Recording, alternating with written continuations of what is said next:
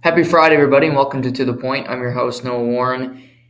Apologize for no show yesterday. Life got in the way a little bit, busy, was a little under the weather. We're back today, full energy, feeling good. And it is a Friday, so that means it's Big Money Friday. We got a lot of gambling angles coming on today's show for the NFL and college football weekends. We'll chat all about that. I got some defensive metrics. I got some time of possession things that I think are interesting that will help you gambling this weekend. I got my parlay that I will offer you all. Of course, it's an underdog parlay because I only bet dogs. But I'll tell you, you're betting underdogs right now, you're making money.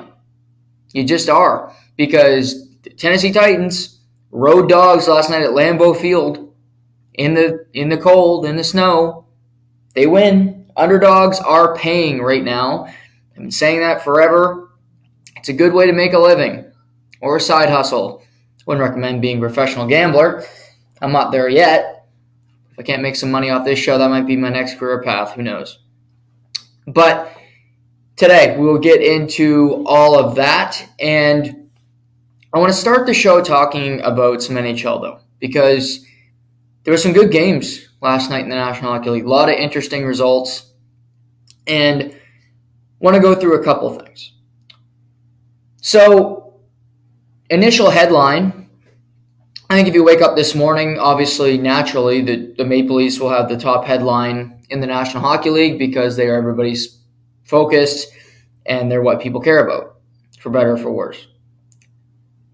However, the headline today might be about the Maple Leafs, but the bigger headline is their opponent last night, and that is that New Jersey Devils have won 11 straight hockey games. New Jersey has been an underwhelming, sad sack franchise since 2014, 2015. Haven't made the playoffs in some time. Made the Stanley Cup final in 2012, if you recall. Martin Brodeur was still playing in the National Hockey League. That was a decade ago, which is crazy. Steve Bernier was still on the New Jersey Devils. You remember him, Moncton Wildcat. Got ejected in Game 6 of the Stanley Cup Finals, 5-minute major for checking from behind. The Los Angeles Kings scored twice on that power play. They ended up winning Game 6. I believe 6-2, might have been 6-3 in Game 6 of the 2012 Stanley Cup Final. Since then, New Jersey has been a team at the bottom of the standings, and they've been drafting. They drafted Nico Hischier. They drafted Jack Hughes. They've signed Dougie Hamilton. It's been a draft and develop team, and the developing hasn't been as prosperous as you'd like to think. Try to bring in goaltenders. Mackenzie Blackwood has always been a question mark. Hischier was not the player you should take, I guess. Jack Hughes was the obvious number one. He took some time to develop, was injured all of last season. It's been an up-and-down affair. They hired a veteran head coach, Lindy Ruff, which many people did not agree with. But now here we sit in November of 2022, and the New Jersey Devils have the second-best record in the Eastern Conference. If Boston wasn't so fantastic, New Jersey would be at the top of the East. They'd be the story of the league so far. The three teams that have dominated the NHL, and this is no joke, this isn't hyperbole, this is just straight facts, homie. New Jersey, Vegas, Boston. Those are the three teams that have been the top of the National Hockey League night in, night out. They're playing fantastic. I look at New Jersey, and I talked about them the other day, because they keep winning, you have to keep talking about them. And this is my point overall about sports. If you're winning, if you're producing a product that is winning night in, night out, you are playing well, you have confidence, your players playing well, you should be discussed. I don't care that you're a small market. I don't care. You should be giving your flowers for winning. Not just because, well, this is where all the money is and this is where the media markets are. That's what we need to discuss. No, who cares? Calgary Flames keep losing. I'm not talking about the Calgary Flames again today. I watched some of that game last night. They don't have an identity yet. They still don't. We're a month and a half in. They don't know what the fuck they're doing down there in Calgary. Daryl Sutter looks lost on the bench.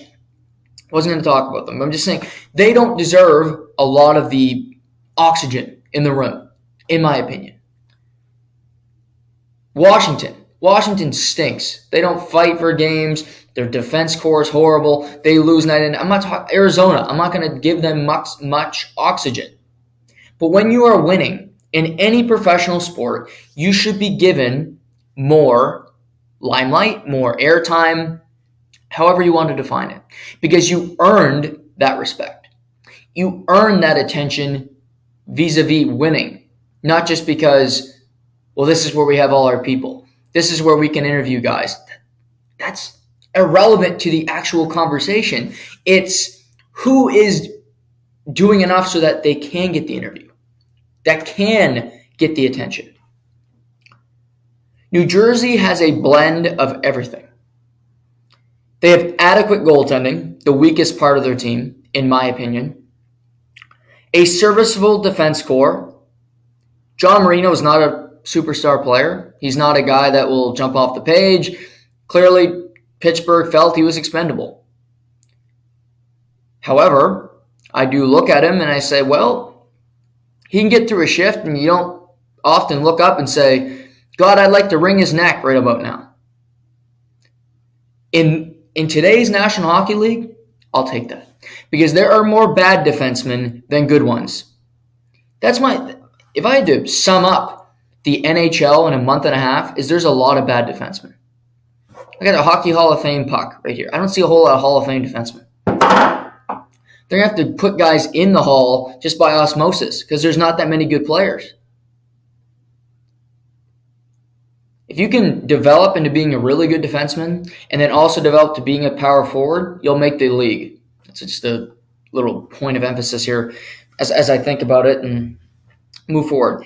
But New Jersey's serviceable defense. Severson got his warts. Don't love everything about his game. It's okay. Marino, okay. Dougie Hamilton, love him.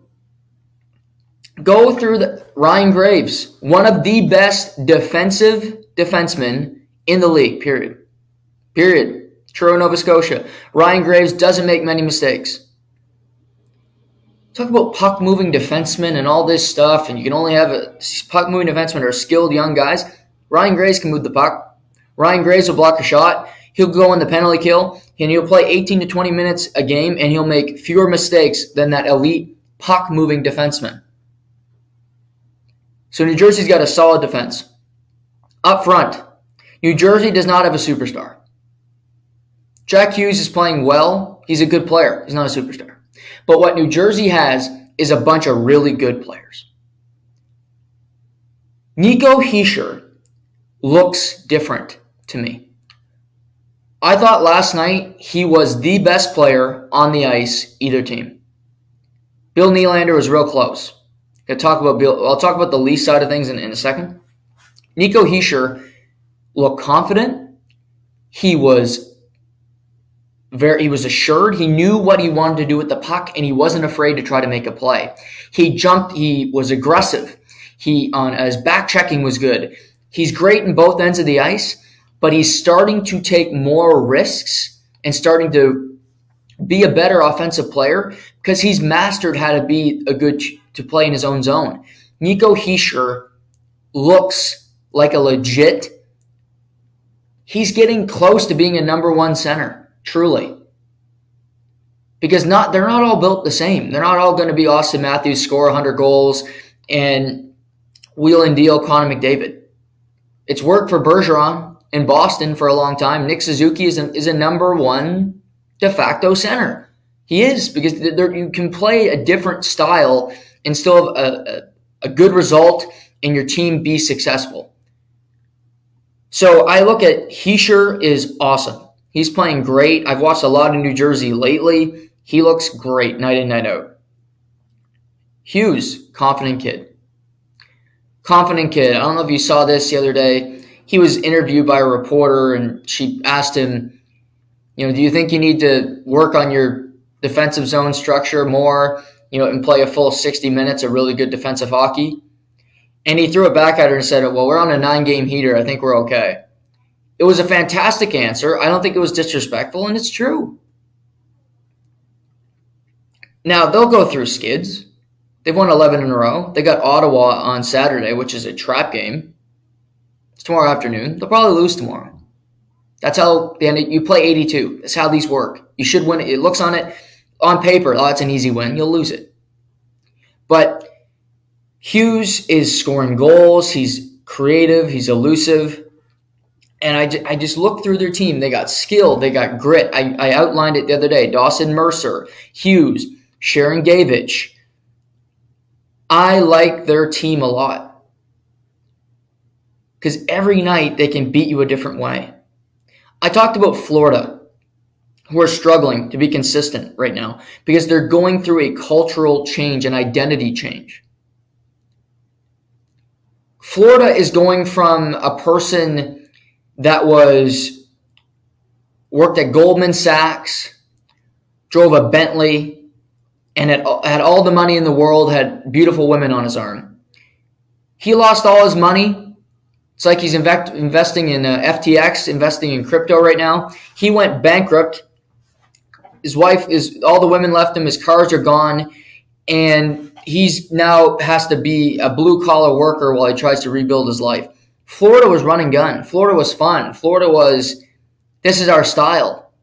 Now they have to morph into a different, they're still trying to figure that out. The Florida Panthers look like an NBA team still trying to figure out where each other are on the ice. The thing for New Jersey, they didn't make that many changes.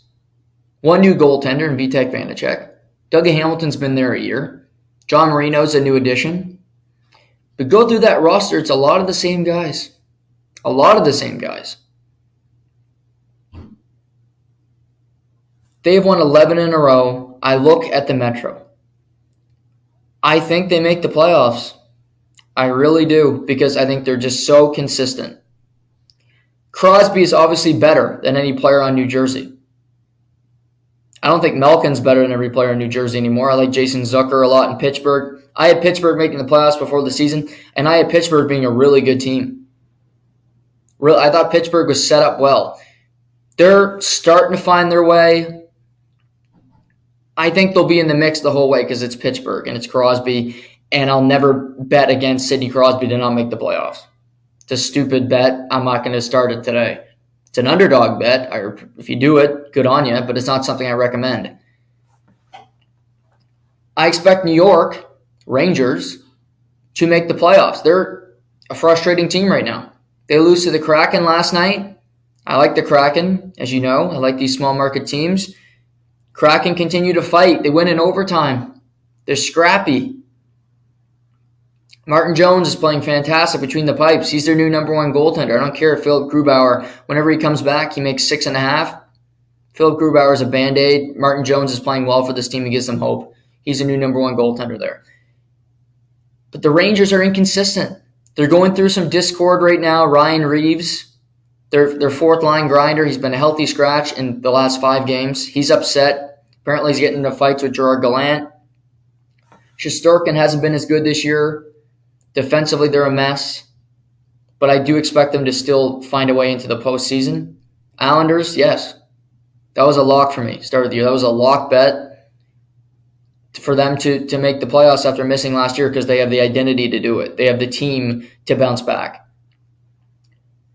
So I look at it. I think Rangers, yes. Islanders, yes. New Jersey, yes. And I think Pittsburgh will battle for a wild card.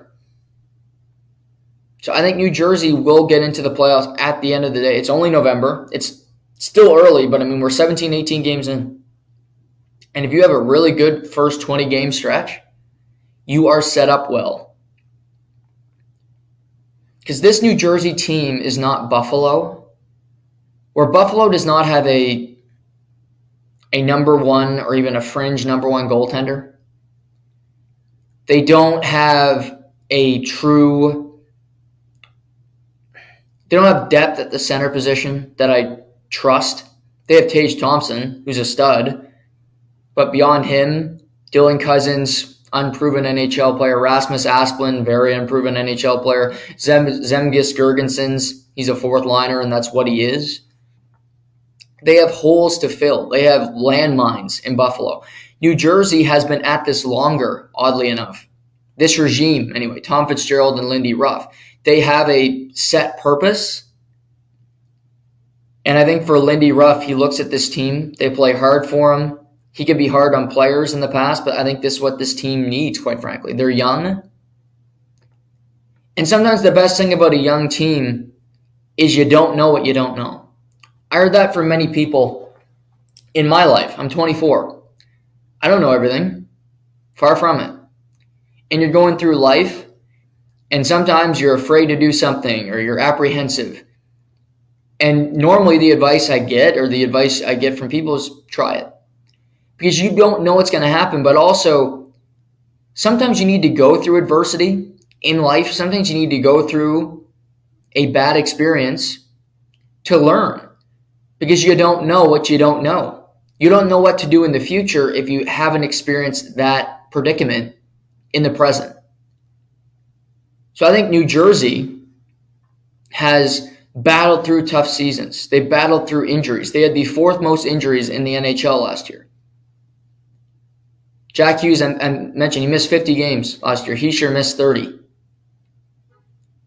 They're healthy right now, minus Mackenzie Blackwood, and they're doing it without Andre Palat, who I love. Key part to Tampa getting to 3 straight Stanley Cup finals. He'll return. It's not like it's a season-ending injury. It's 8 to 10 weeks. He'll be back in January, February. Nice add to that team that you know you're getting an experienced guy back into the lineup. But you got to give credit. Like Boston, they were off since Sunday. They got Philly. You're thinking, okay, maybe you take this team lightly. They beat them 4-1 last night. Krejci gets a couple of points. Kudos to him and kudos to the Bruins. They're not slowing down. They keep winning games. They continue to win games. Linus Ullmark is 12-1 on the season. He started the first 2 playoff games last year for the Bruins. They were down 2-0 in the series. Jeremy Swayman then started the next 5. And I still think, although they did sign Ullmark to a 5-year contract, they expect Jeremy Swayman to be their goaltender of the future, but I don't think Ullmark wants to give up that net. In Buffalo, I think he expected to be their long-term answer. They moved on. Ukko-Pekka Luukkonen is the goaltender of the future there. But he's 12-1. He's playing fantastic. He's got good numbers. And grab the net. Grab the net if you're him. Yeah, they might want Swayman, but if you own it and if you're playing better and there's no reason to get rid of you out of the net, then they're not going to. Boston's not a stupid organization. And this is for a person like me, analyst, however you want to call me, steward of the game, if you really want to get my ego boosted. When does the bubble burst? For teams like Boston, for teams like New Jersey, well, they will burst, but to what degree is my question. That's what I'm trying to, as I watch games. Like for Boston, I don't think they're going to go on a big, long skid this season. Maybe they lose 3 in a row, but I don't think they lose 6 in a row this season. And the reason I say this, they move the puck too well. They get too good at goaltending, and they have too much skill. The way Pastrnak and Marchand and these guys compete on a given night, you're not losing 6 in a row with that mentality. Buffalo, they have bad defensive systems. They have one of the worst goaltending tandems in the NHL. And I was happy for Buffalo at the start of the year, but I knew what was coming. And you can see them losing 10 in a row because they're just not a great team yet. New Jersey,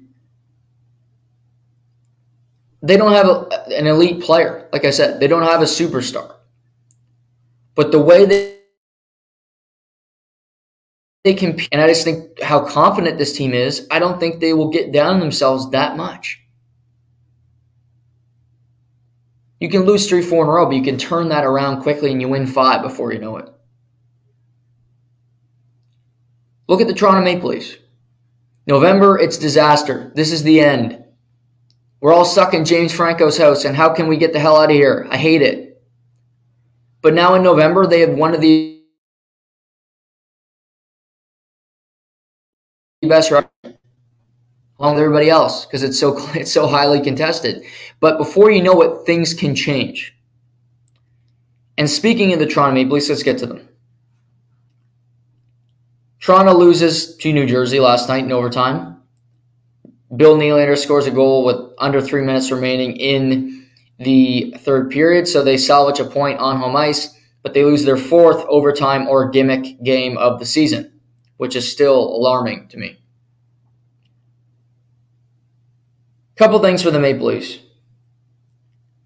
I think they're playing much better lately just as a whole. But I have a gripe with the Toronto Maple Leafs, and this is why they're not winning these tight games. It's easy to blame defense. I do it. There are a lot of bad defensemen. I just talked about it. I should make a list about every bad defenseman on teams. I might do that. It's a segment coming up. That sounds negative, but I do like to skew negative.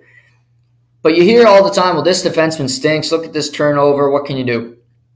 And nobody does this more than Toronto because nobody talks about hockey more than Toronto. I saw a couple goals last night from the New Jersey Devils that will be blamed on defensemen, and it's just simply not true. Let's go through the first goal last night. Justin Holl for New Jersey. Justin Holl has the puck. He throws the puck up the boards. Winger has it. A defenseman collapses. Well, ladies and gentlemen, I'm not going to teach anything you don't know, but I did play wing for 18 years as a hockey player. And there's a couple reasons I played wing.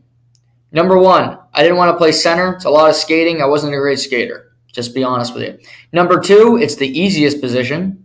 Fact.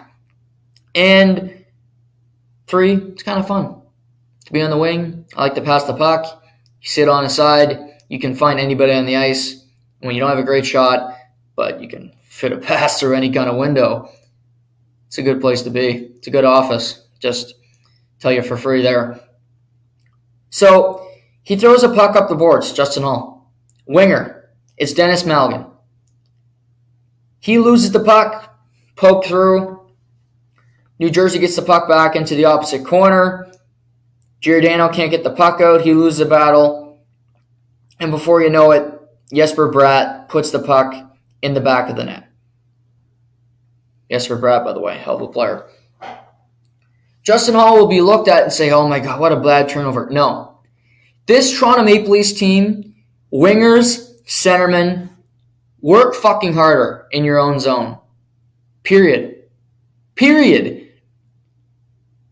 Couple things structurally. The winger's job there is to get the puck out. It's easy to say, oh, he can't. It goes back to the defenseman. Then you're hemmed in your own zone. You get more tired. Defenseman's more likely to make a mistake. A winger can be protected a whole game. You don't know he played bad because he was just on the wing. Maybe he skated hard, threw a check. Okay, he played well. You have a defensive job. Get that puck out of your zone. If it's on your wing, you lose a puck battle, that is on you. I blame that goal on Dennis Malgin. Not on Justin Holl or Mark Giordano, who at the same time also can't be a defense pair. Just a second on that. But on this particular goal, Malgin, you were outworked. You have to get that puck by the defenseman. Because it's also about situational awareness. Know who you're on the ice with. Holl and Giordano. Not a good pair. Not a good pair. And the third line, who was playing great for the Leafs the last number of games, they had a tough night last night. Kampf, Malgin, and his name supersedes me right now. I'm forgetting, but I like Aston Reese. They struggled last night. On the ice for the first goal, I didn't think they had many great offensive zone shifts. It was a poor night for that line. But get the puck at your own zone. Period. And how about the overtime goal? John Tavares goes full Alex Galchenyuk, throws a pizza on the stick of Jack Hughes. He gets a shot, stopped, and Sharon Gavich whacks in the rebound. 2 goals that were on offensive players and not the bad defense score for the Toronto Maple Leafs. Still bad, but last night it was not all about them. It was about forwards not being in the right position. not playing it correctly, and just simply not having situational awareness about where they are in the game and who they're on the ice with. Because when you're on a team, when you're playing with people, and this could be an office setting, you have to know your strengths, but you also have to know the people around you's weaknesses. For instance, I'm not a good communicator. I don't always tell people how I'm feeling or what I'm going to do. I just go do it. I might just pack up somewhere and go because I felt like it. And I didn't tell people. I might not pack all my stuff, but if I'm going with people, they might say, okay, no, we need to bring this. If I inform people. So they know they're traveling with me. They can set it up. They set up the details. Then we're good. Because otherwise, I'll just go by myself, have nothing in a bag, and I'll show up there and say, you know what, I'll figure it out. For the Leafs, for the team currently, and this is every forward, but I look at Matthews, Marner, Tavares. You might have all the faith in the world in Justin Holland, Giordano, Riley, whoever it might be, because they're your teammates, you love them, yada, yada, yada. But in the back of your mind, you're going home and you're talking to your significant other, you're talking to your parents, and you're like, oh my God, Hall's killing us, or Sandin's killing us, because everybody's done it. We've all had that conversation. I had it every damn game. I drive home with my parents. We had a post-mortem about the game. Who played like shit? Who's doing this? He doesn't give a good effort. And you kill your teammates. You still love them the next game. You still go in and play with them.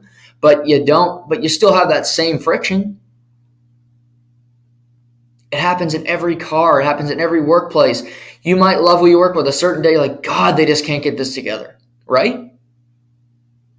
Business owners, you go home, you're like, God, this employee's killing me right now. He just doesn't get it. Why can't he figure this out? Why doesn't he do this efficiently? I've told him 85 fucking times, but he can't figure it out. So for Toronto, be aware of your circumstance. Be aware that your defense core is very weak. It was weak before the season. It's weaker now. It is the worst part of your team. I mentioned New Jersey's is goaltending. Toronto, it's your defense core. Because Matt Murray played well again last night. Really solid effort.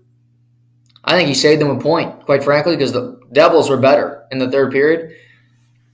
And quite frankly, the officials who were brutal last night on both teams, those officials, I don't know, they don't want to ref big games anymore. Ghislain Hébert, Bucktouche, New Brunswick, called that game last night. He did a shitty job. I don't care where he's from. It's a shit game. That Nathan Bastian goaltender interference call, garbage. That one before on Tavares, garbage call.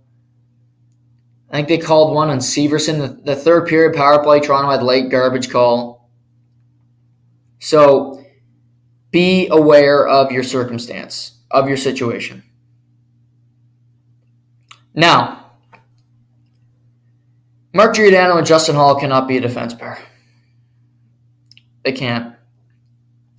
Neither of them have good enough foot speed. And Mark Giordano is 39 years old. He's the oldest player in the National Hockey League. It is not fair to him to ask him to play 20 minutes. Because he physically can. He can stay out there for 20 minutes. He's not good enough to. He's not. And I realize, well, you're going to say, well, who do they put on the defense pair? Jordie Benn is the weakest defenseman. Rasmus Sandin is eking up there. I would go Liljegren.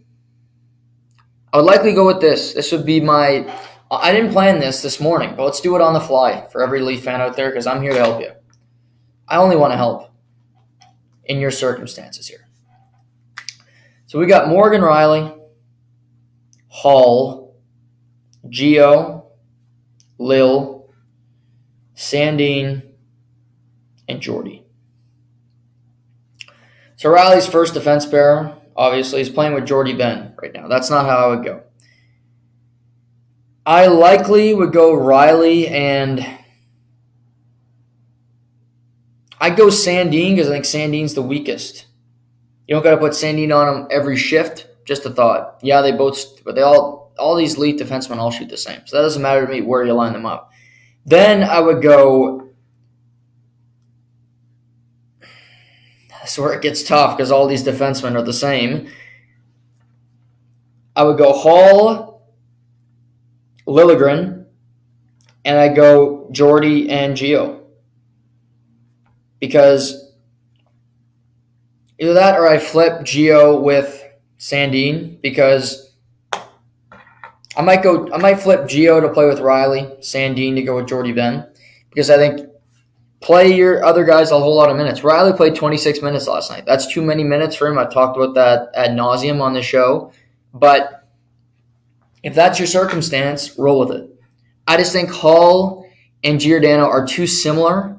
They both don't have great foot speed, and people can take advantage of it. Let me ask every Leaf fan out there if you're listening. Let me know in the comments. Let me know. Rate and review, or let me know directly. Is everybody on board that Timothy Liljegren is a better defenseman than Rasmus Sandin now? Just completely? I am. He's better.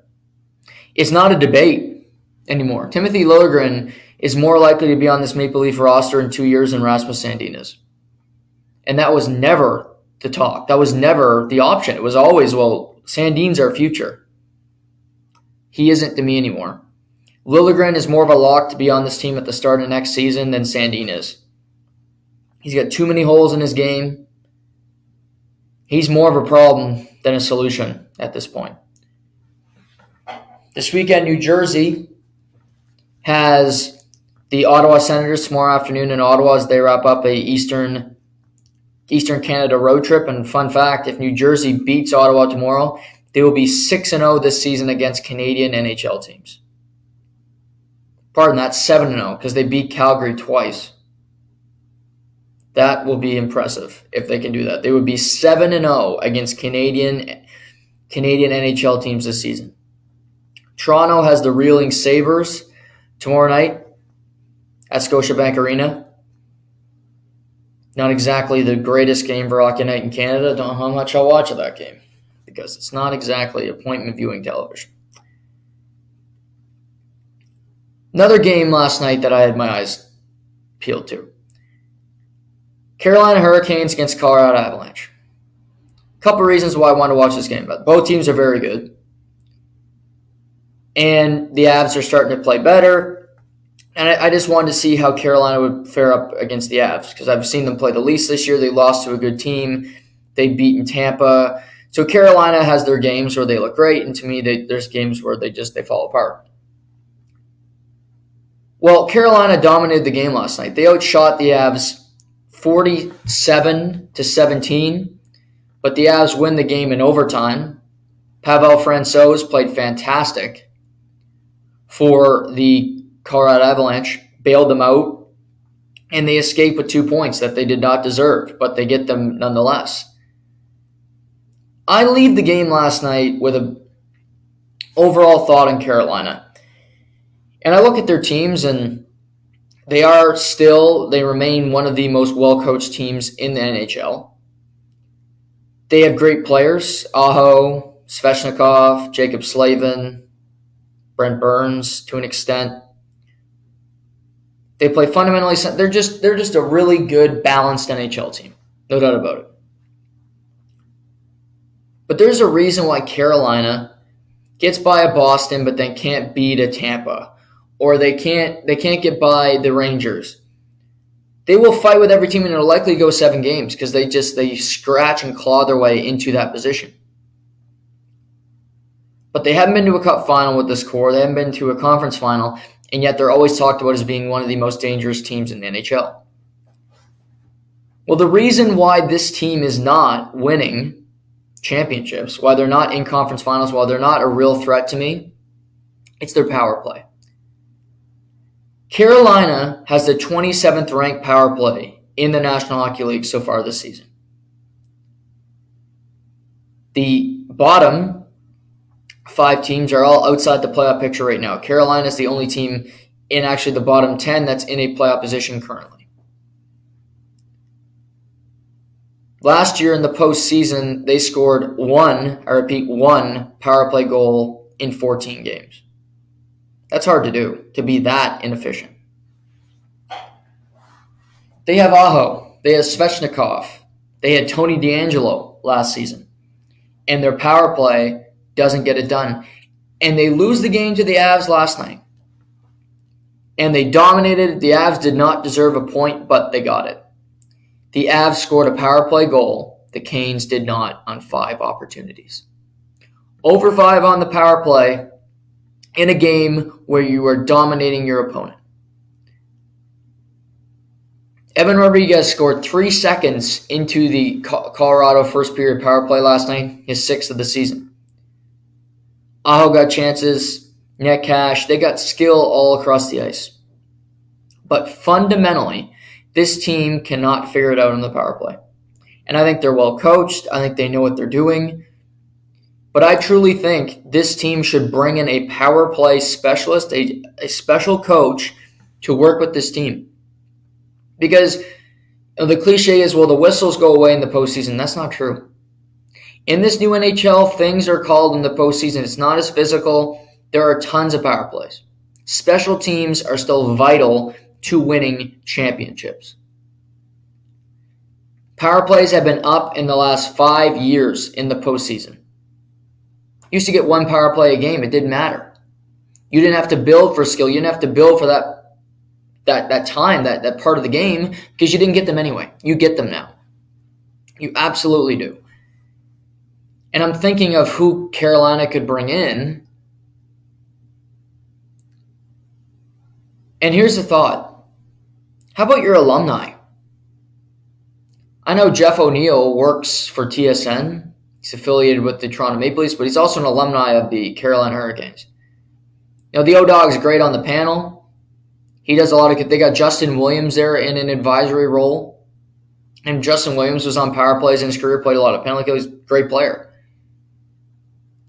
But I'd bring in my alumni group of players.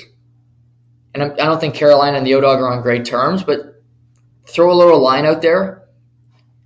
And bring in some of these guys to work with your team. Because Rob Brendamore can't be great at everything. Yanni Pikkinen is on that bench. They got a lot of experience in the NHL. But Jeff O'Neill scored a lot of power play goals in Carolina and throughout his career. This power play should not be 27th ranked. They should not be down there with Columbus and with Montreal and with these bad clubs. This power play needs to be in the top 15 at the very least. Think Netcash, Aho, Svechnikov, Brent Burns, and it's 27th ranked in the National Hockey League. It's just an observation, but it's something that needs to be addressed before this. It's something that you need to find a way to win, because that's a big reason why they lost to the Rangers.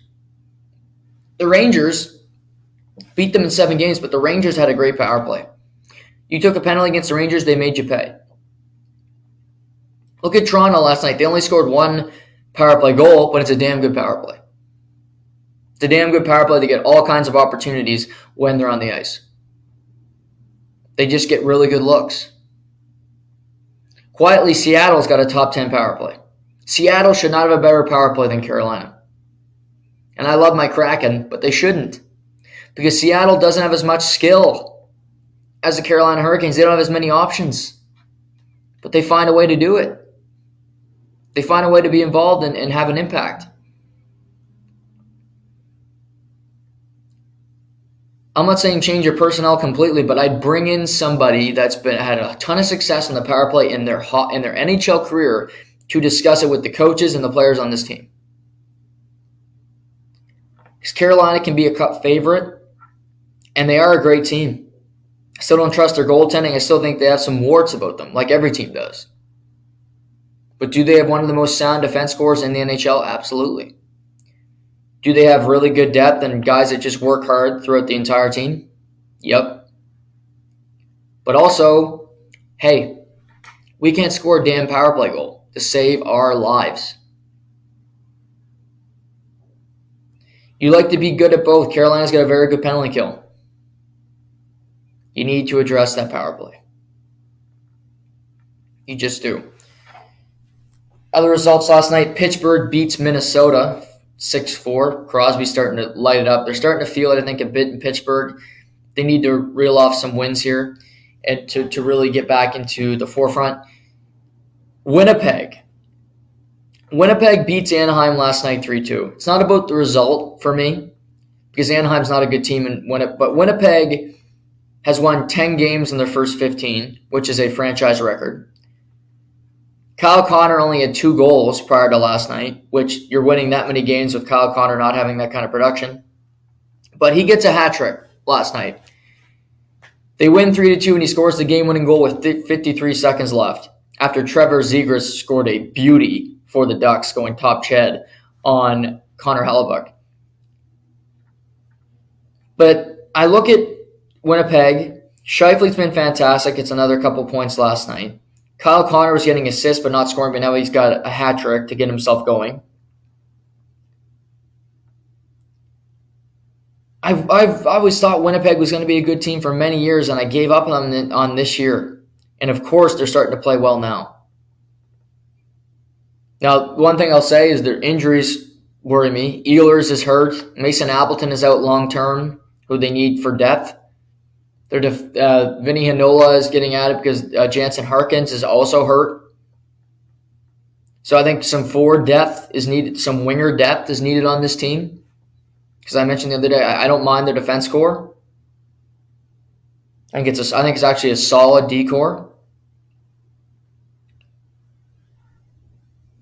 But this team has a lot of different options offensively. They have a lot of creative players. Rick Bowness behind the bench. He seems to be fine after battling COVID. I thought maybe he might have to retire because he is 70 years old and you just for his health. But he seems okay, so I'm happy to see him that he's doing okay. But the thing about you see Kyle Connor last, he can do that on any given night. He's a great player. Great player. They keep winning games. They're a turnaround just from their off-season to last season overall. But I also look at St. Louis. St. Louis won their 5th in a row last night in a shootout against the Capitals. Give up a big lead, but they held on to win. Most important thing for them, they get 2 points at home on a back-to-back. They're starting to play better. They look like a team that's got some mojo, that's got some structure to their game. Kraken get a win. Detroit's off to a really good start. Moritz Seider finally scored his first goal of the season last night, but Detroit continues to win with him at the helm. It's interesting. We're almost to American Thanksgiving, and I would say we don't know that much. I know Boston's really good, and I have no doubt they're going to make the playoffs. That's signed, sealed, delivered. Vegas, same thing. I'm not worried about. They win a game last night. Phil Kessel played his 1,000th straight NHL game last night, which is, I don't know if it's impressive or it just shows how little he cares about going in the corner and fighting for pucks, but that's another debate for another day. I know they're going to make the playoffs, and I feel good about them. But you look at the rest of the league. Edmonton. I don't know. Jack Campbell's a disaster. They're not playing great hockey. So's Calgary. Teams in Alberta are not playing well.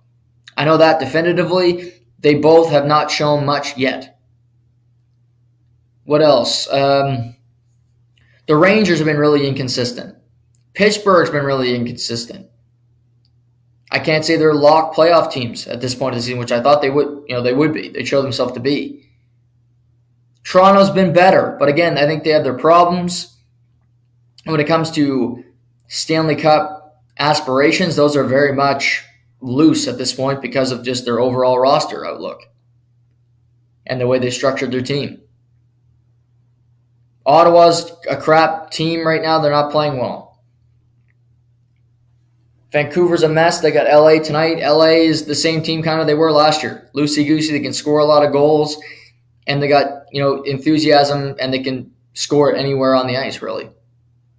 But there's a whole lot of teams that we don't know what they are yet.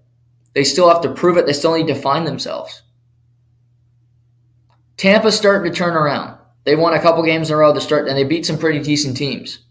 Vasilevsky's playing better. They're getting goals, getting production from everybody on their roster. Kaloran scoring, Ross Colton, Herbix, Philip Myers scored his first goal as a member of the Tampa Bay Lightning last night. So they're getting some production from everywhere. That's a positive for them. But as American Thanksgiving is less than a week away, to me there's still more uncertainty than certainties across the National Hockey League. That's for sure. Pivoting to the NFL. Before we get into the betting angles for this week, I am just killing myself today because I thought about it. I was riding a high betting. I hadn't been losing. I'd won 3 in a row, and I looked at the game last night, and I said, Green Bay, -3.5 at home against Tennessee Titans. And I should have known Vegas was just gas-bagging all of us. I knew Green Bay was not a great team. Been saying it for weeks. And I see Tennessee, and they're so boring, and they got no receivers, and it's just a bunch of – it's a Mike Vrabel, who's a great coach, and a bunch of ragtag guys around him. But I felt Tennessee was going to win the game, and I didn't bet last night. I didn't take the underdog. I went against my better judgment. And, of course, Tennessee beats Green Bay by 10 points, actually dominating Green Bay if you watch the football game. Tennessee whooped the Packers last night. They had the ball the entire game. They had the ball for 19 minutes and 25 seconds of the first half. Green Bay had it for 10 minutes and 35 seconds. Tennessee ran 21 more plays than the Green Bay Packers. And really, this game was somewhat close only because Tannehill threw an interception in the fourth quarter so that Green Bay could try to get back into the game. But in the second half, Green Bay had 3 drives that ended in punts. And Green Bay only got to the red zone twice the entire night. Green Bay ran for 205 yards in their win against the Cowboys. They only ran for 60 last night, and they threw the ball 39 times, ran it only 19.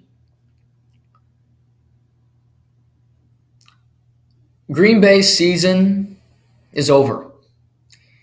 Of course, they're not going to win their division. They're in a division with the Minnesota Vikings, who are 8-1. They are not going to catch a wild card spot. The New York Giants are playing too well. Dallas Cowboys are there. You have the 49ers. You have the Seahawks. And, of course, you have the Washington football team led by the Green Lizard, Taylor Heineke. They are not catching those teams. They're done. Aaron Rodgers is 4-7. They have 2 more games before their bye week. Their next game is against the Philadelphia Eagles on Sunday Night Football. Aaron can't be Aaron anymore because he needs a whole lot of help. He's not that elite guy anymore. I thought they started off the game extremely smart. They were running the football and then using wide receiver / tight end screens where you had wide receivers lead blocking and he was throwing quick passes to guys on the outside, which is a makeshift running play. So that was a smart way of going about it. What happened was Derrick Henry happened. Tennessee kept possessing the ball. They kept possession the whole night. And to me, this is the pivoting moment of the game. It's a 20-play drive, over 10 minutes to start the whole entire second quarter. And Derrick Henry is stuffed on a 4th and 1 on the Green Bay 6. A massive play. You're going to change momentum. Green Bay has it. But then Green Bay has a 3-and-out. 2 incompletions from Rodgers on the drive. They're off the field. They punt. It's a bad punt. And a few plays later, Derrick Henry runs in the end zone. And it's 14-6 at halftime after Mason Crosby had his extra point blocked. Just something like that changed the momentum because then Green Bay got the football in the second half, but they didn't have any kind of production. Derrick Henry threw a touchdown pass. He ran in a touchdown pass last night, and he caught a big screen for over 35 yards. He was a missile.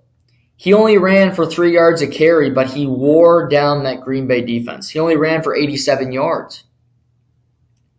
But the way they did their short passing game with Austin Hooper, screen game to Derrick Henry, and going over the top to Treylon Burks when they had opportunities. Treylon Burks, the rookie wide receiver, had over 100 last night.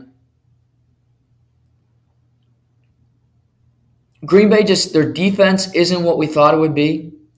Aaron Rodgers is not completing passes that you normally expect him to. And I just don't see Green Bay having an identity, and their season is done. And I'll put it like this. 4-7, if they play the Eagles and they lose, which they should, they will be 4-8. Then they go into week 13, then they have their bye. If they're 4-8, 5-8, 4-9, whatever their record is going into their bye week, if I'm Green Bay brass, I seriously consider starting Jordan Love for the rest of the season. And it's not because I want to win football games. It's because I need to see what Jordan Love is. I need to see if he's going to be our quarterback of the future, what he is as a starting quarterback, because he's been on the Green Bay bench for 3 seasons. He's basically Aaron Rodgers. Aaron Rodgers he sat on the bench for 4 years behind Brett Favre, and then eventually they told Brett Favre, yeah, you got to go. Because we got this guy named, number 12, who's an absolute stud, who we can't keep on the bench anymore because guess what? You're saying you're going to retire every offseason because you're a hypocrite, stealing money from people, and we know this guy can play. He's fucking crazy and a pain in the ass, but you know what? We'll take him. So, plus for Green Bay, how do you have any confidence that Aaron Rodgers is going to play next year? You don't know that. Yeah, he's got $50 million that he could, but you're telling me he wouldn't pass up $50 million? The guy he's a wild card. I don't think it's a guarantee he plays football next year. It's been a disastrous season for him. I still think there's a disconnect between him and the general manager and the brass. I don't think he loves Matt LaFleur as his head coach. Christian Watson, he has 4 touchdowns in his last 5 receptions, 4 touchdowns in his last 2 games. Five touchdowns in his last 2 games. But I'm not seeing anything else. Bakhtiari is likely going to retire. His star left tackle. His knee is blown up. Elton Jenkins, does he come back? They're in salary cap hell because of Aaron Rodgers. How many great weapons are going to be playing with you? So, I didn't see it going this way this season. I thought the Green Bay were a locked team. This is probably the thing I'm most wrong about. I thought they'd cruise into the playoffs. I did think Minnesota would be a threat, but I thought they'd have a really good record. I did not expect Aaron to play this poorly. I did not expect him to have this little rapport with this receiving core. And quite frankly, I did not expect the offensive line and the coaches to have so little, such, how can I even phrase this correctly? Such little thought and presence and just thought to say, you know what? We got to run the football here. They finally did it last week, and they didn't last night.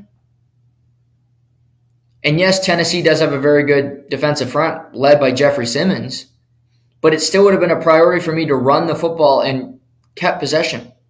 You're playing in the snow. It's cold as hell. Try it out. Just thinking. Just a thought. It's tricky in Green Bay right now because they need a lot to make. To me, the last night was a punch. For Tennessee, they're now 7-3.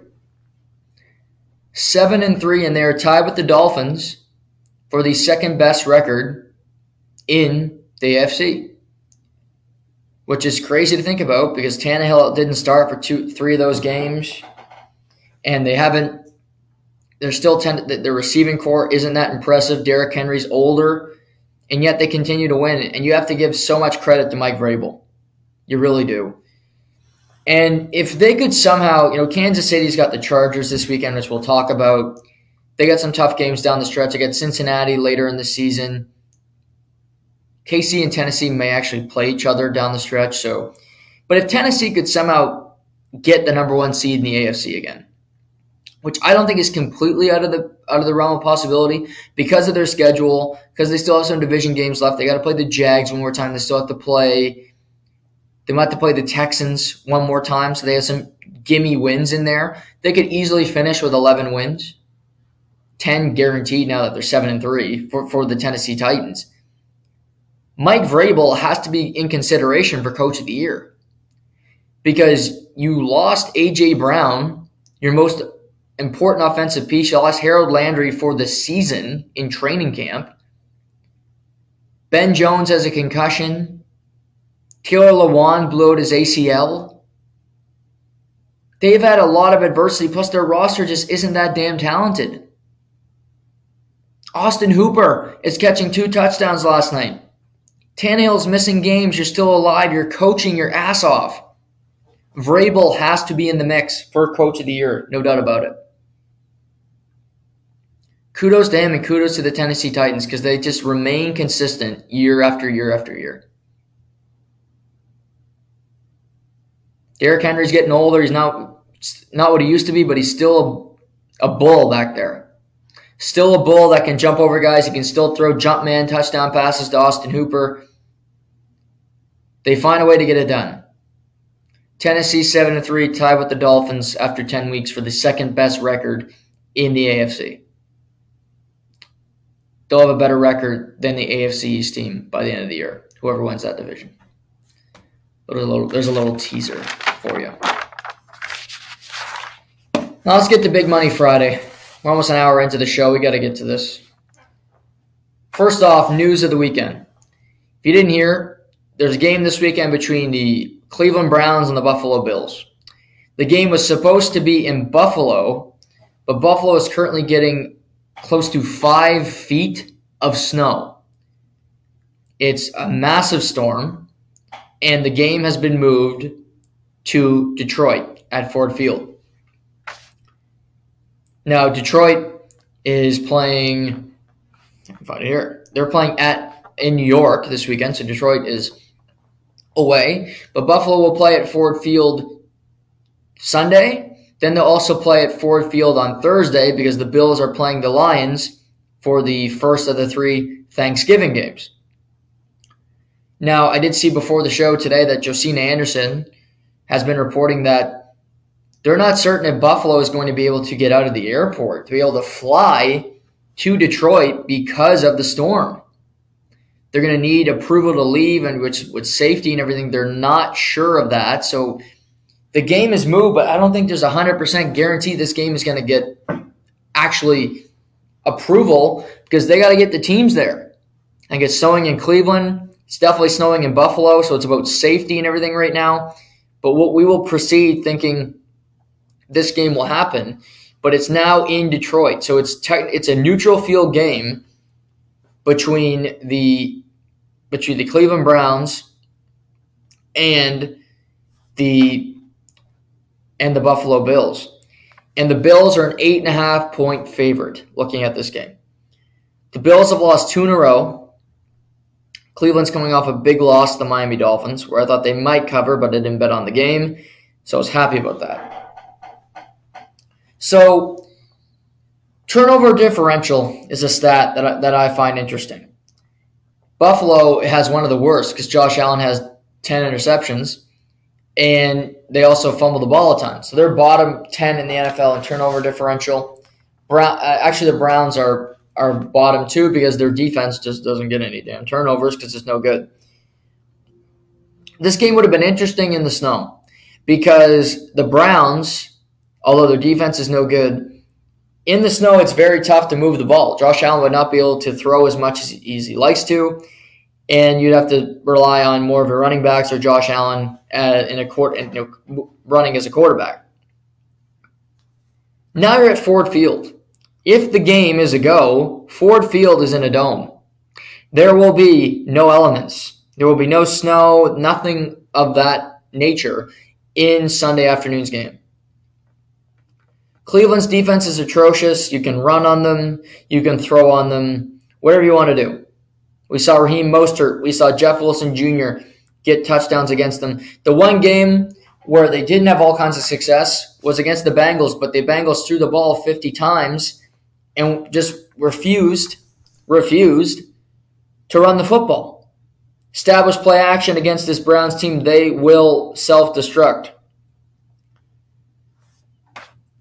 If it was a bigger spread, I consider it, and it's even so crazy. It's 8.5 at this point. It would be much bigger if the Bills were not on such a skid, if they weren't playing such bad football.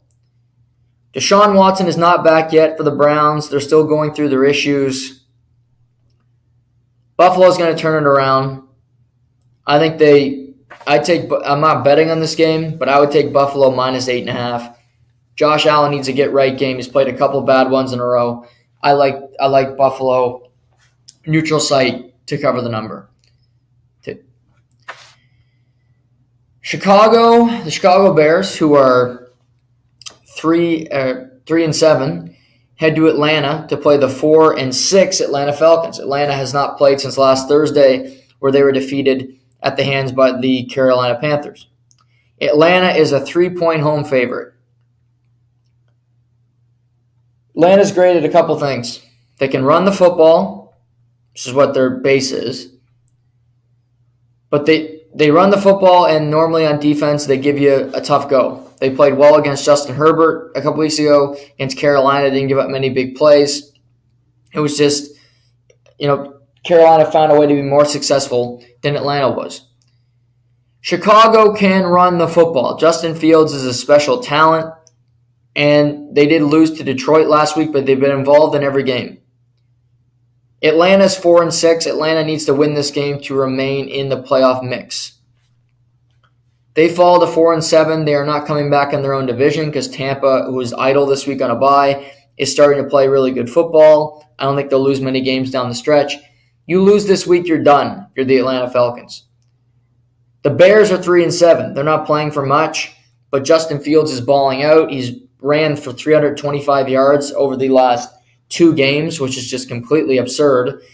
But he's doing it with his legs. He's finding guys through the air. He continues to develop as just a quarterback. Chicago's defense is decent. I think they can stop the run. Atlanta's defense is okay. But I look at this game, Atlanta's a 3-point home favorite.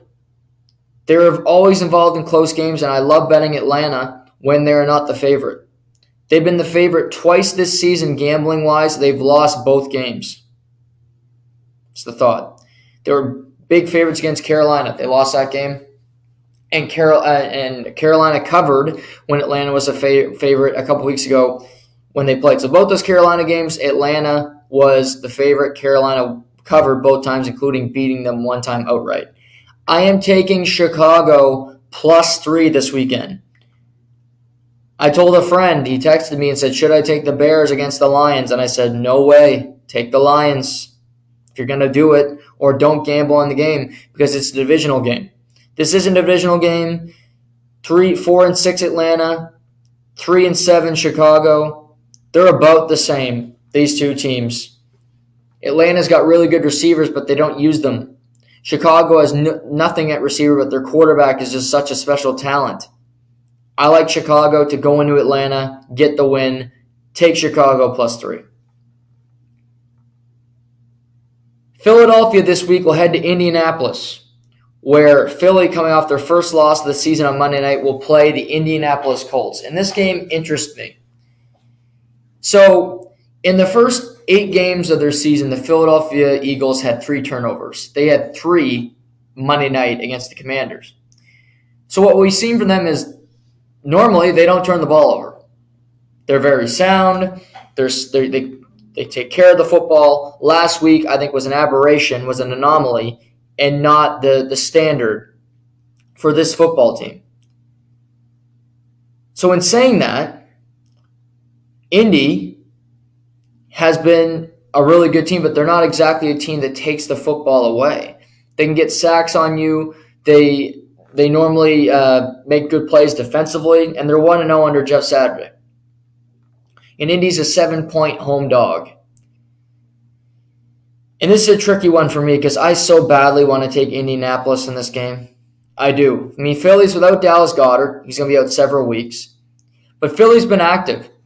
They signed Ndamukong Suh to a contract. They signed Linval Joseph to add to their defense. So Howie Roseman has been aggressive going to find defensive players. And I think money will be coming in on Indianapolis to win this game because Philly finally showed some weakness.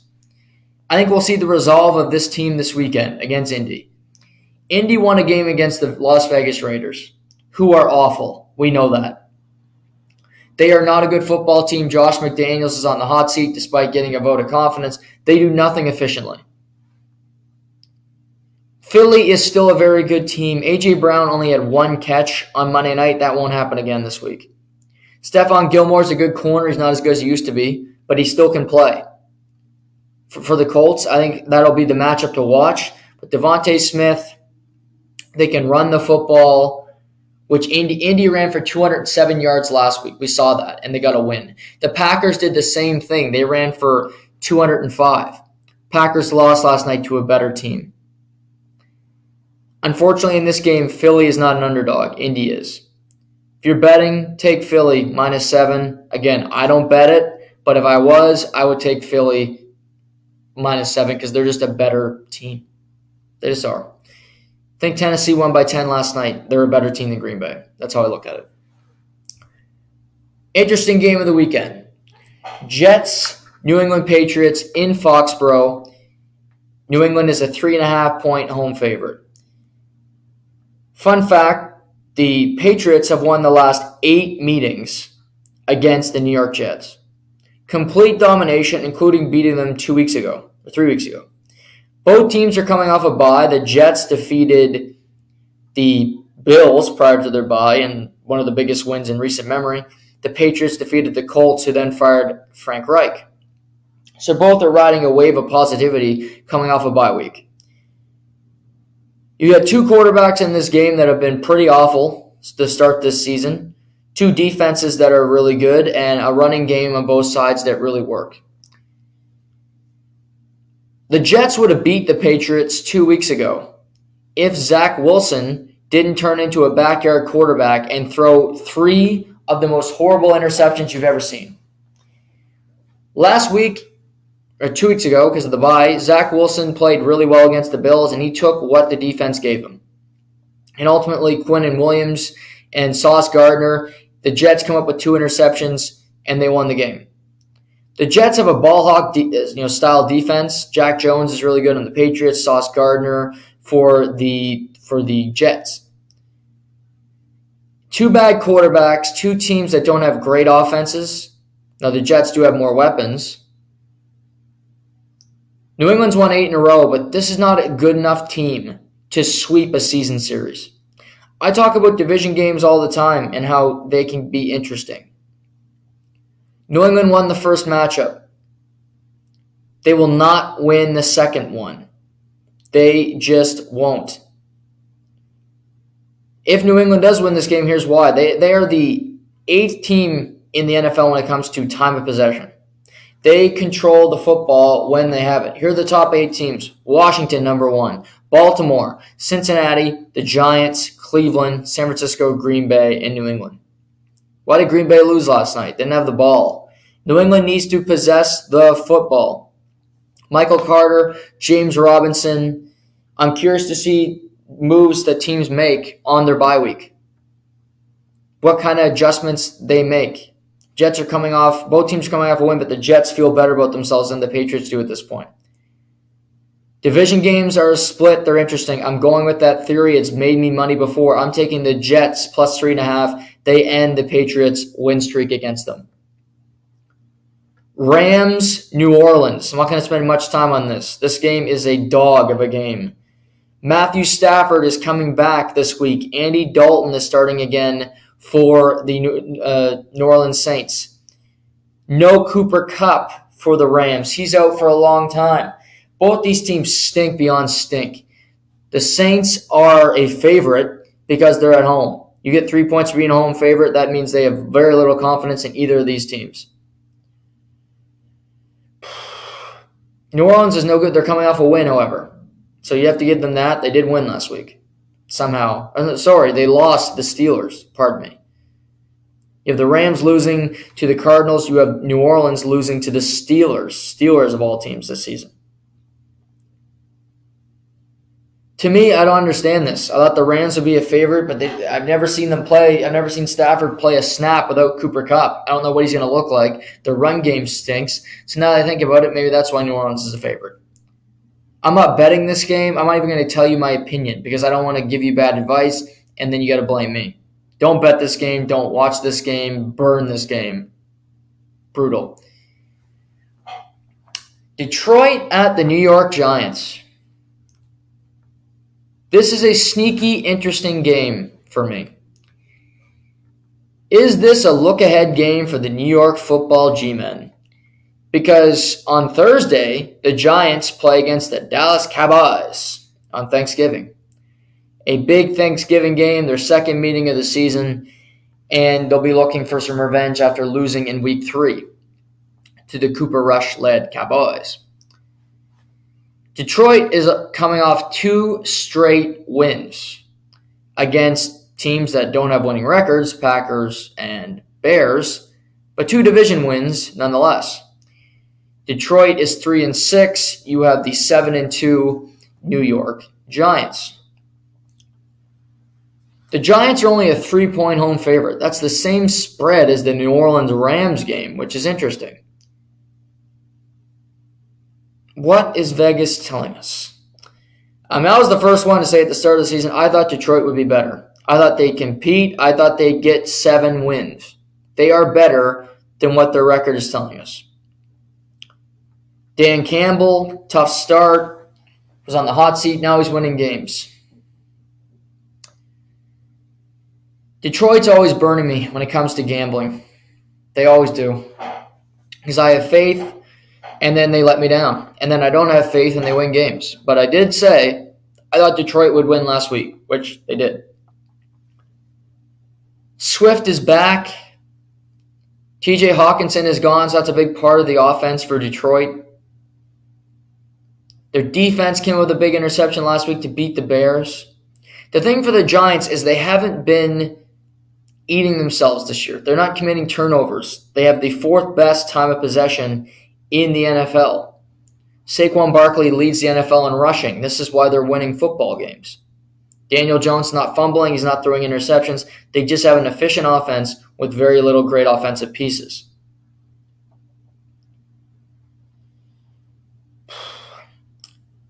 I'm telling you, the Giants look at it, and they know if they win this game, they're practically a lock to make the playoffs because they will be 8-2 in a bad NFC.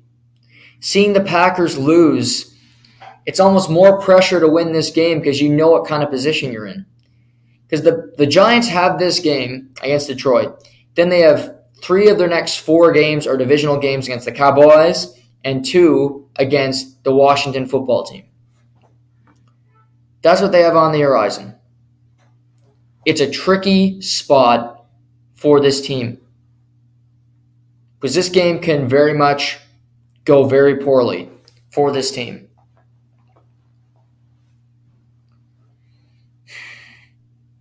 I love the offense. I love the run game for the Giants. I think the Detroit can be just as explosive with Swift and some of their weapons on offense. If you're feeling risky, take Detroit +3. If you're feeling risky, you're feeling a little, for lack of a better term, horny, Detroit is a sneaky bet this weekend because this is a trap game. It's a look-ahead game, however you want to, whatever sports metaphor you want to use, that this is this game. Because the Giants are a better team currently than Detroit. But who's got a more talented team? The Lions. The Lions do. I'll have to think about that one this weekend. The Carolina Panthers will play the Baltimore Ravens this weekend in Maryland, and Baltimore is a 13-point home favorite. P.J. Walker has an ankle sprain. He's out for the Panthers. Baker Mayfield is back in as the team's starting quarterback. Wow, how interesting. Carolina's coming off a Thursday night win. Baltimore is coming off a bye. I'll tell you what, folks, 13 points is a lot. Carolina's got a really good defense, and I love Baltimore. I think Baltimore's going to win this game. I'm going to start off with that. You got Lamar Jackson. They have the second best team in the NFL in time of possession, and that's what they're going to hope to do. Run the football, chew up clock, and have 7-8 minute possessions, because that's what Baltimore does. They kill you with cuts. They give you death by 1,000 cuts. It's not one. It's not a bullet to the head. They do it methodically. Carolina's got Brian Burns. They got Derek Brown. They got some really good players on that defense. They make it difficult for you to run the football. This might just be my love for Carolina at the start of the year, but I look at this, it's too big a spread for me. I think we'll see a backdoor cover in this game. To me, this is an easy one. I like Carolina plus 13. I'm betting this. It's a lock. I saw it. I said I'm betting it. Carolina plus 13. Just because. Plus, I think Baker Mayfield is going to be motivated to play well. I do. Their offense isn't that terrible. Deontay Foreman, Chuba Hubbard at running back. You have Baker, DJ Moore, Tommy Tremble at tight end. I like Carolina to at least keep this under 2 touchdowns in this loss. I like the Carolina Panthers plus 13 in the Baker Mayfield big start against his former division. He's back in Baltimore playing the Ravens. I love it. Washington football team head to Houston. Houston's a 3-point home underdog. This is personally offensive to me that Houston is only a 3-point dog. I don't bet favorites, but I'll tell you this. The Green Lizard is 5-5. Washington's feeling good. He's the starting quarterback again. Ron Rivera came out and said he's our starter this week. Carson Wentz, get that bench ready because that's where you're going to be. Washington's got all the ingredients you want. And also, it doesn't really matter because Houston's terrible. Washington's only a 3-point favorite. My God. If you want to be really aggressive, tease this. Get it to about 7. Make some more money. Washington will not skid. They will not falter against the Houston Texans on a short week. They're in the dome, good elements. The Green Lizard will sling it. They'll run the football. Washington football team -3. If you're a guy that likes to bet favorites, is an easy one. Vegas at Denver. My God, another dog of a game. 2-7 Vegas against the 3-6 Denver Broncos. Vegas won the first matchup in week 4, pardon me. In Vegas, they got the win, one of their 2 wins. It's been chaos there all week. McDaniel's talking about the team. Derek Carr is breaking down in tears. And suddenly now Denver seems safe, seems structured compared to this Raiders team. Denver's coming off a loss to the Tennessee Titans where they had 0 second-half points. And Russell Wilson, again, just looks like complete crap. Let's ride. I don't know about this game. It's a game you don't want to watch, I can tell you that definitively. Maybe you do because it's such a train wreck. Denver's a 3-point home favorite.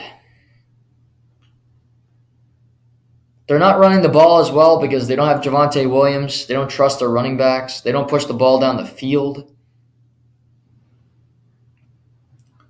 Derek Carr was crying, as I mentioned. The Raiders lost the Jeff Saturday game. It was so horrible for them last week. In division games, things seem to just mend together. But in sports world, sometimes you have all those tough moments, and the next week you find a way to win a game, and it's good feelings, it's good emotions. Josh McDaniels knows he needs a win. He can't be 2-8.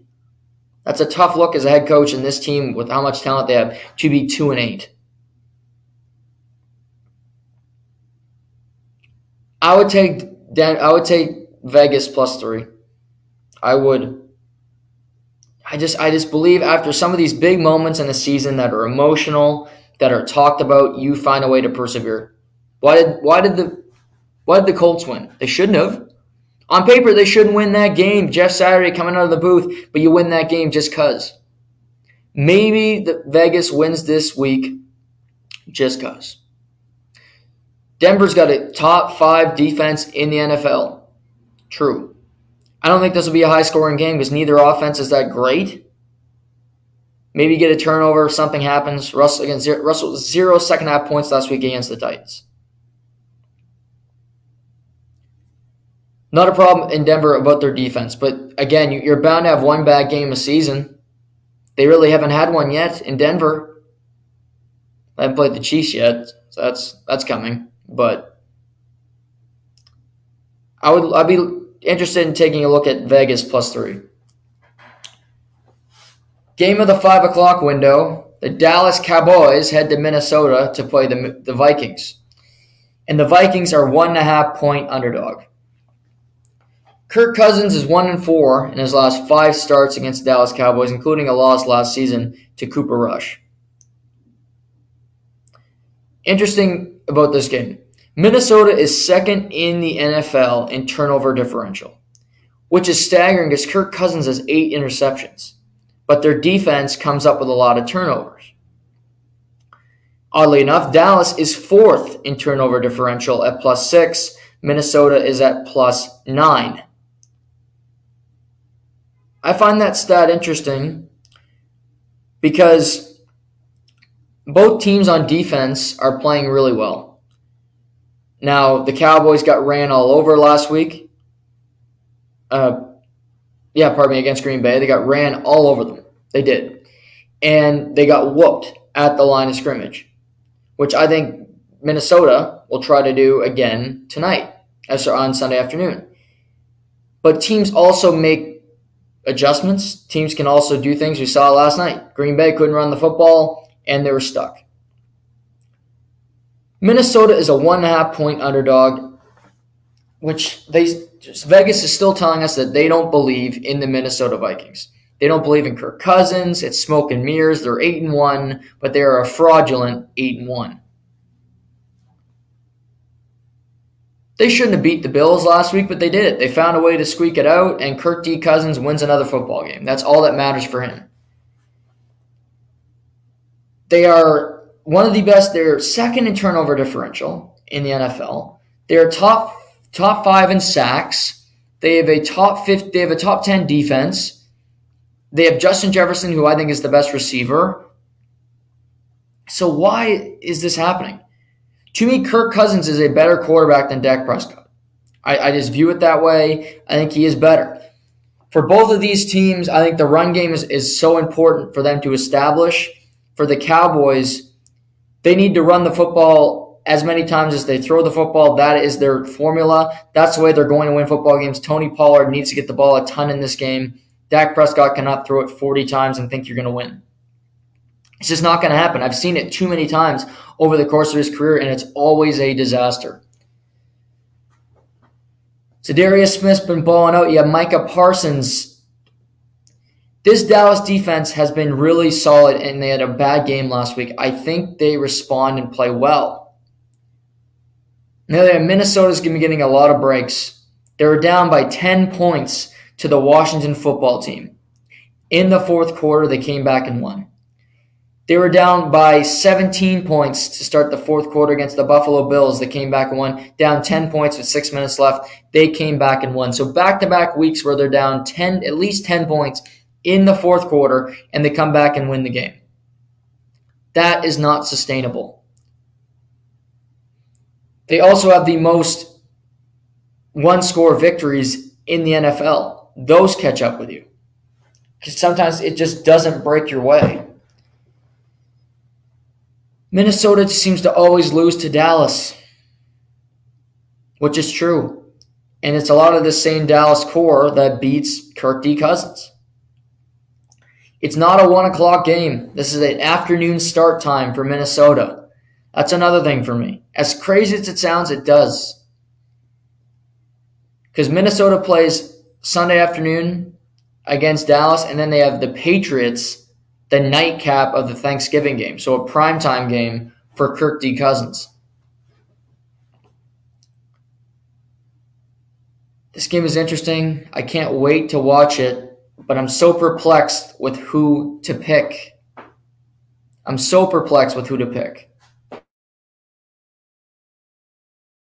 Cowboys respond, but I also look at Kirk D. Cousins and I see him as a home underdog, and I want to take the home dog.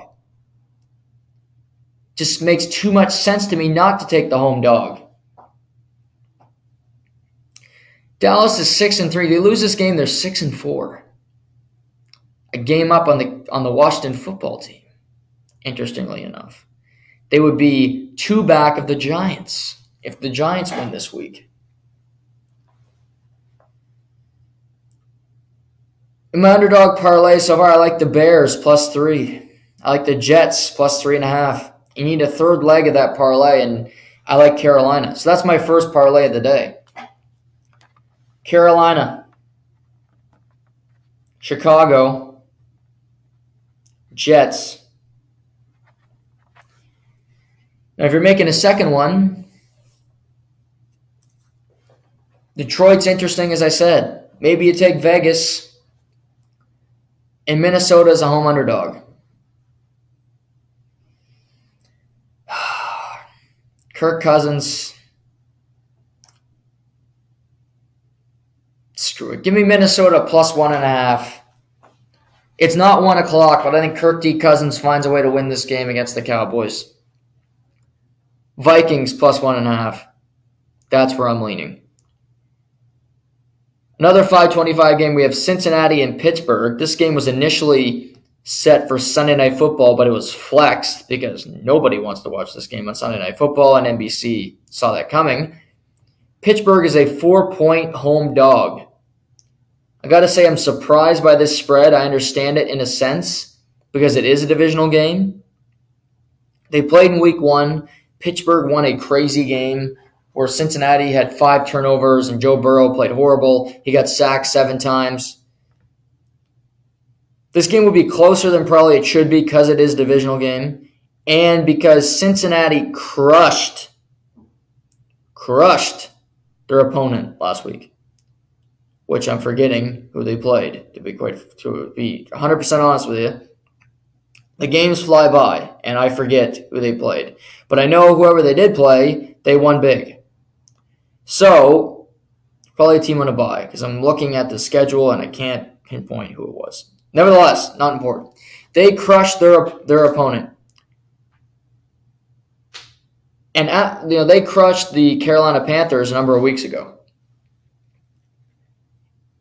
And after they crushed the Panthers, what happened?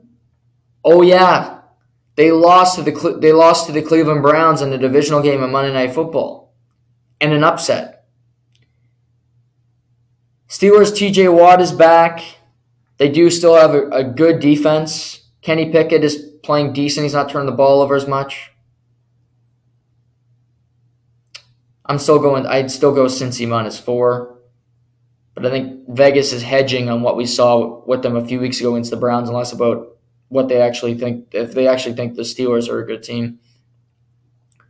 Sunday Night Football, we have Kansas City against the Chargers in Los Angeles, which will be a Kansas City home game because nobody goes to games at SoFi. I thought this would be a bigger spread. They're giving more respect to the Chargers than they probably deserve. They lost last Sunday night to San Francisco. Keenan Allen's back at practice. So is Mike Williams. They were both limited in practice, as was Deron Carter. So this team is beat up. Joey Bosa is still not back. Their offensive line is still beat up. And I haven't seen any slowing down from the Chiefs. They played extremely well last week against the Jags. They got the win. To me, Kansas City's the best team in football. It is a divisional game. They beat the Chargers in week 2 in a very nip-and-tuck game that was a 3-point spread.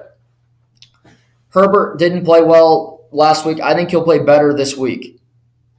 I think he'll play a good game. He gets up for these games against Mahomes because I think he likes having that pressure. He knows who's on the other side of the field. But I like Kansas City. It's Kansas City. Kansas City -5. Their team is playing well. Juju might not play. They'll be fine. Kansas City -5. And Monday Night Football, is San Francisco at Arizona, but this game is in Mexico City, another international game, if you will. San Francisco is an 8-point favorite, and technically they are the road team. Still undetermined who will start at quarterback for Arizona. Kyler Murray and Colt McCoy are both limited in practice, so it may be another Colt McCoy week. We are not sure yet. I'll talk about this game more on Monday. Arizona has not shown me much to value them. But San Francisco, 8 points for San Francisco is a lot. I took the Chargers to cover when they were a 7-point favorite. They did. We'll talk about that more on Monday, but I'm leaning Arizona right now, quite frankly. Another divisional game where I'll take the points and I'll take the nip and tuck of it all. So to recap the NFL, first leg of a parlay that I'm going to put in after this podcast is over. Chicago Bears +3 at Atlanta. New York Jets +3.5 at the New England Patriots. Carolina Panthers +13 at the Baltimore Ravens. Then if I'm feeling frisky, Vegas +3 at Denver.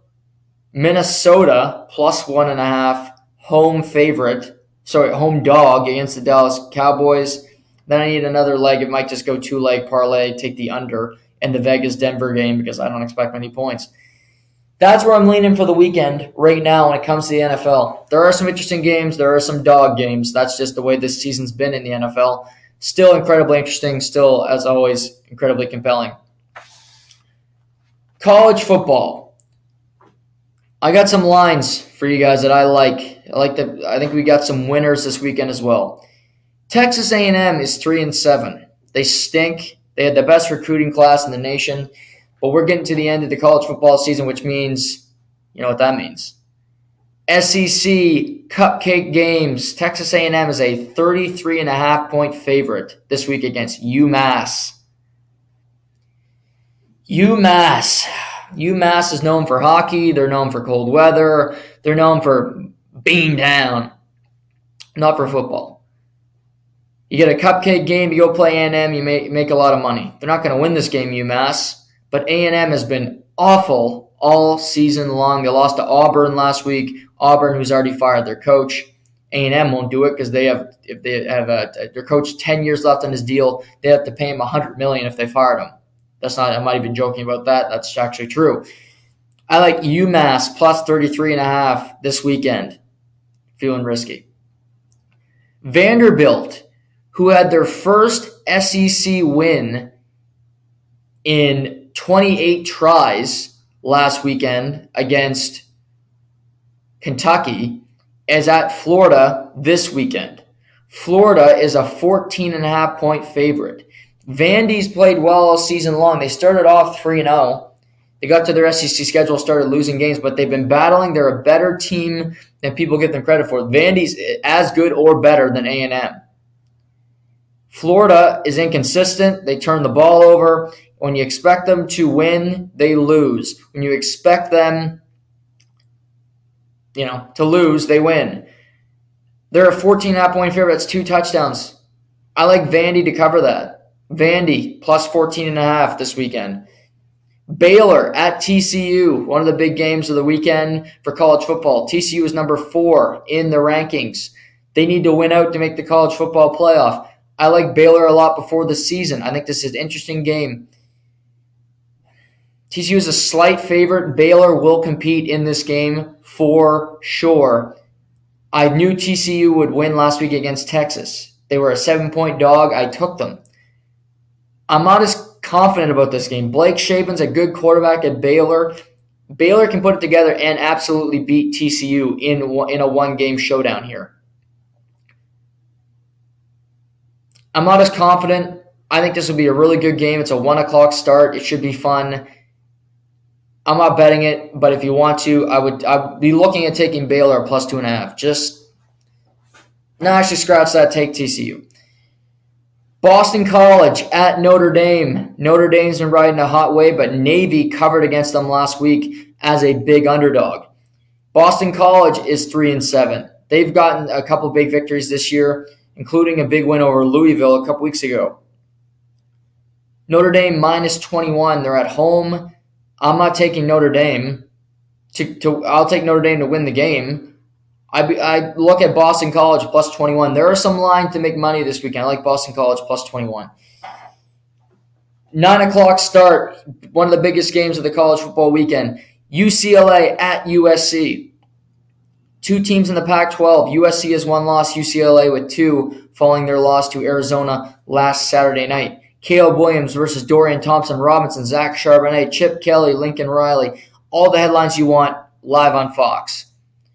Both teams' defense, not exactly stellar. USC gives up a lot of big plays, although what they do is they lead the entire FBS in interceptions because they get a lead, teams have to throw on them, and they get that. When it comes to stopping the run, when it comes to pass rush, they lack that skill.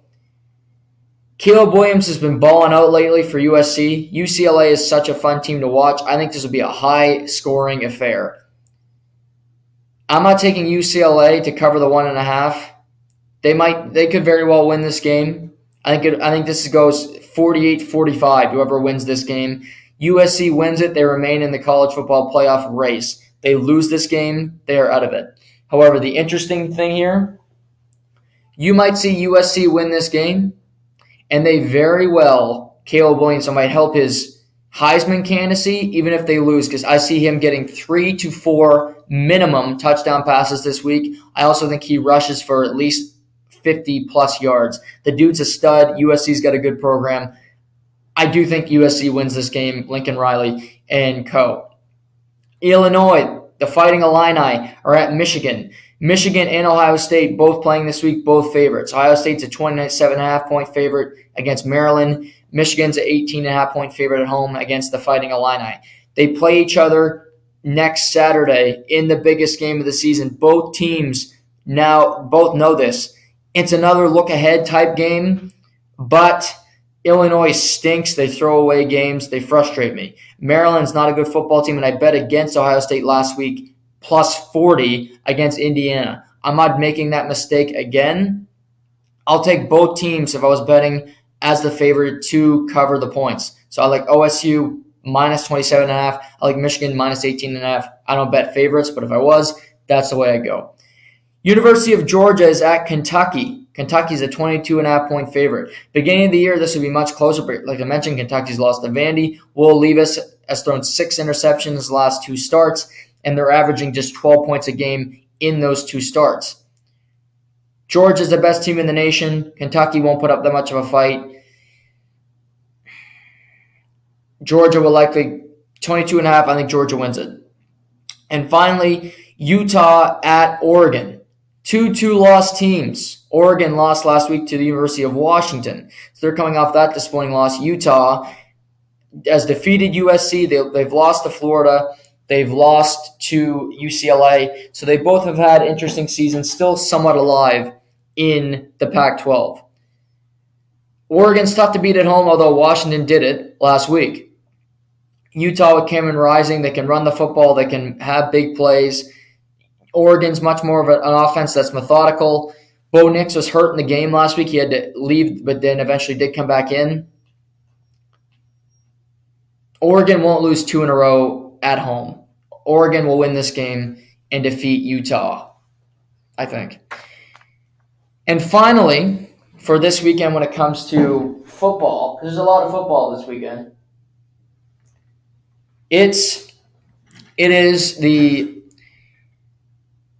We got the Grey Cup, the Toronto Argonauts, and the Winnipeg Blue Bombers.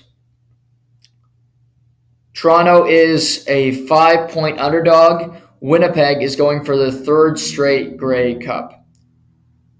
Andrew Harris is back for the Toronto Argonauts. He missed most of the season, was ruled out for the season, but he is healthy and he will play in the game. He played last week in the conference championship game.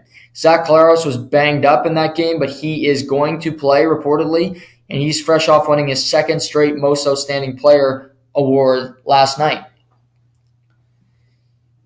I picked the Alouettes to beat the Argonauts, actually, but Toronto survived it. McLeod Bethel-Thompson. This team has just been a workhorse team. And the thing about Toronto is whenever they get to Grey Cups, they seem to win them.